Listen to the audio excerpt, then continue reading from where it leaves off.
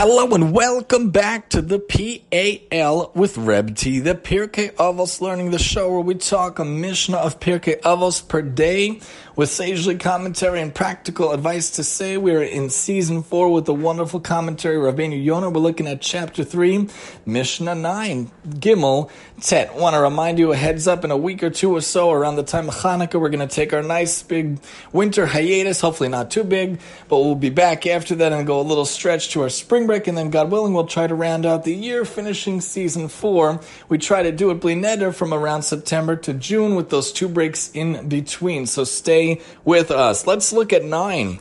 Rabbi Chanina ben Dosa Omer. Rabbi Chanina ben Dosa says, Kol sheyiras cheto kodemes lechachmato.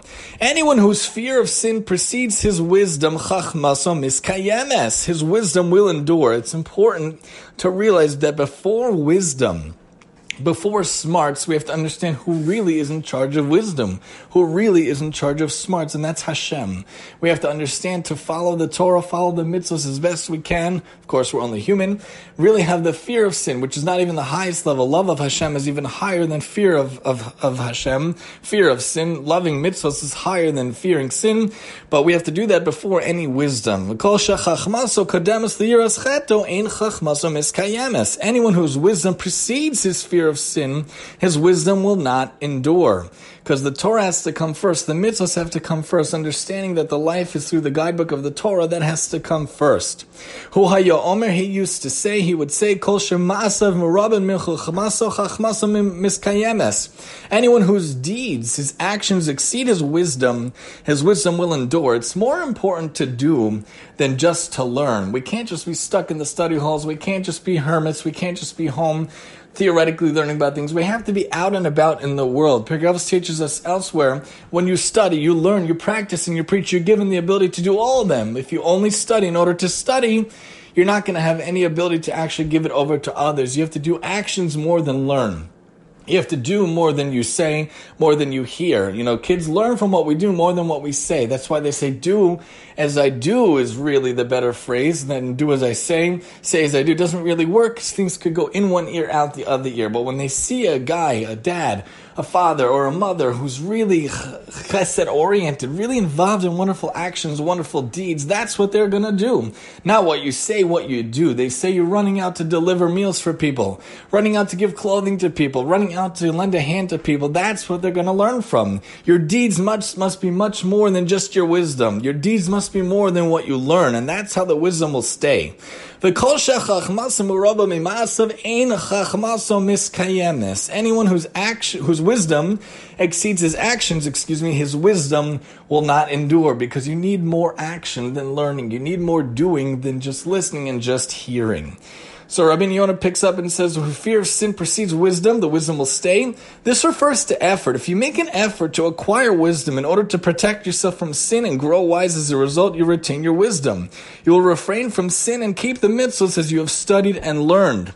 If the wisdom precedes fear of sin, the wisdom will not endure. If your original intent is learning was not for the sake of keeping the mitzvahs proudly, but for intellectual purposes, it will be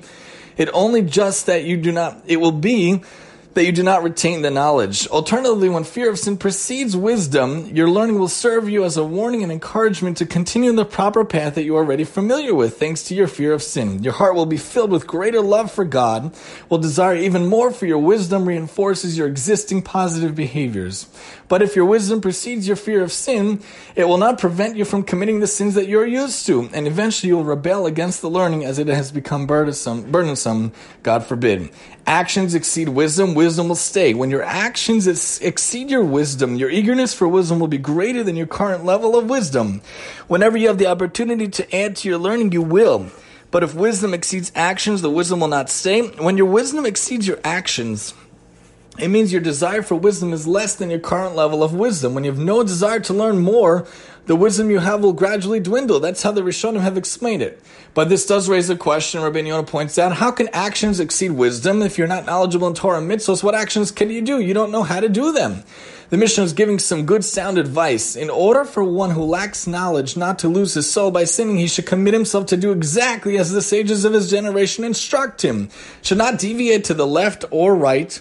of their words, but conduct himself in keeping with their teachings in order to properly fulfill the mitzvos. As soon as he makes his commitment willingly, wholeheartedly, he receives reward as if he kept all the mitzvos. In keeping with this, the Tana said, one whose actions exceed his wisdom, even though he lacks knowledge, and as a result is not doing mitzvos yet, the mitzvos are still reckoned as his. This is because once he has made the commitment to keep them, he is rewarded as if he had already fulfilled them. This is also explicit in Avos Rabbeinu Nassan. One whose actions exceed his wisdom will endure. As the verse states, we will do and we will hear. The Jewish people mentioned doing before hearing. They should have said, first we will hear and then we will do, because before one can do, he must know what it is that he must do. But they first accepted it upon themselves to do whatever God would command. Afterward, they would hear what he said concerning the details. One whose wisdom exceeds his actions mean that you should not say, first I will study this halacha and then I will keep it. Or first I will study the entire Talmud and then I will keep it. If you say this, your wisdom will not endure. Your first responsibility is to fulfill the mitzvahs properly. Then your wisdom will endure. So make sure to be involved in practicing the Torah, being involved in practicing chesed, not learning about it theoretically in the study halls only, not being a hermit in your house, being just for yourself. Be selfless.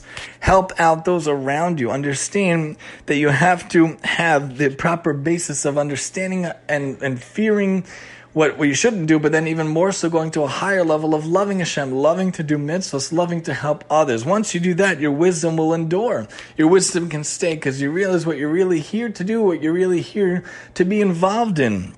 Make sure that you do more actions than just wisdom. Be someone who does, not someone that just sits there. Be someone who actually moves out and about getting things done in the world, not just learning about it theoretically, but be involved in all that you can be, helping the world as much as possible within our days, every single day. Join us next time as we talk about someone who is pleasant to people, and if he's pleasant to Hashem, here on the PAL with Reb T, and I'm your host, Reb T.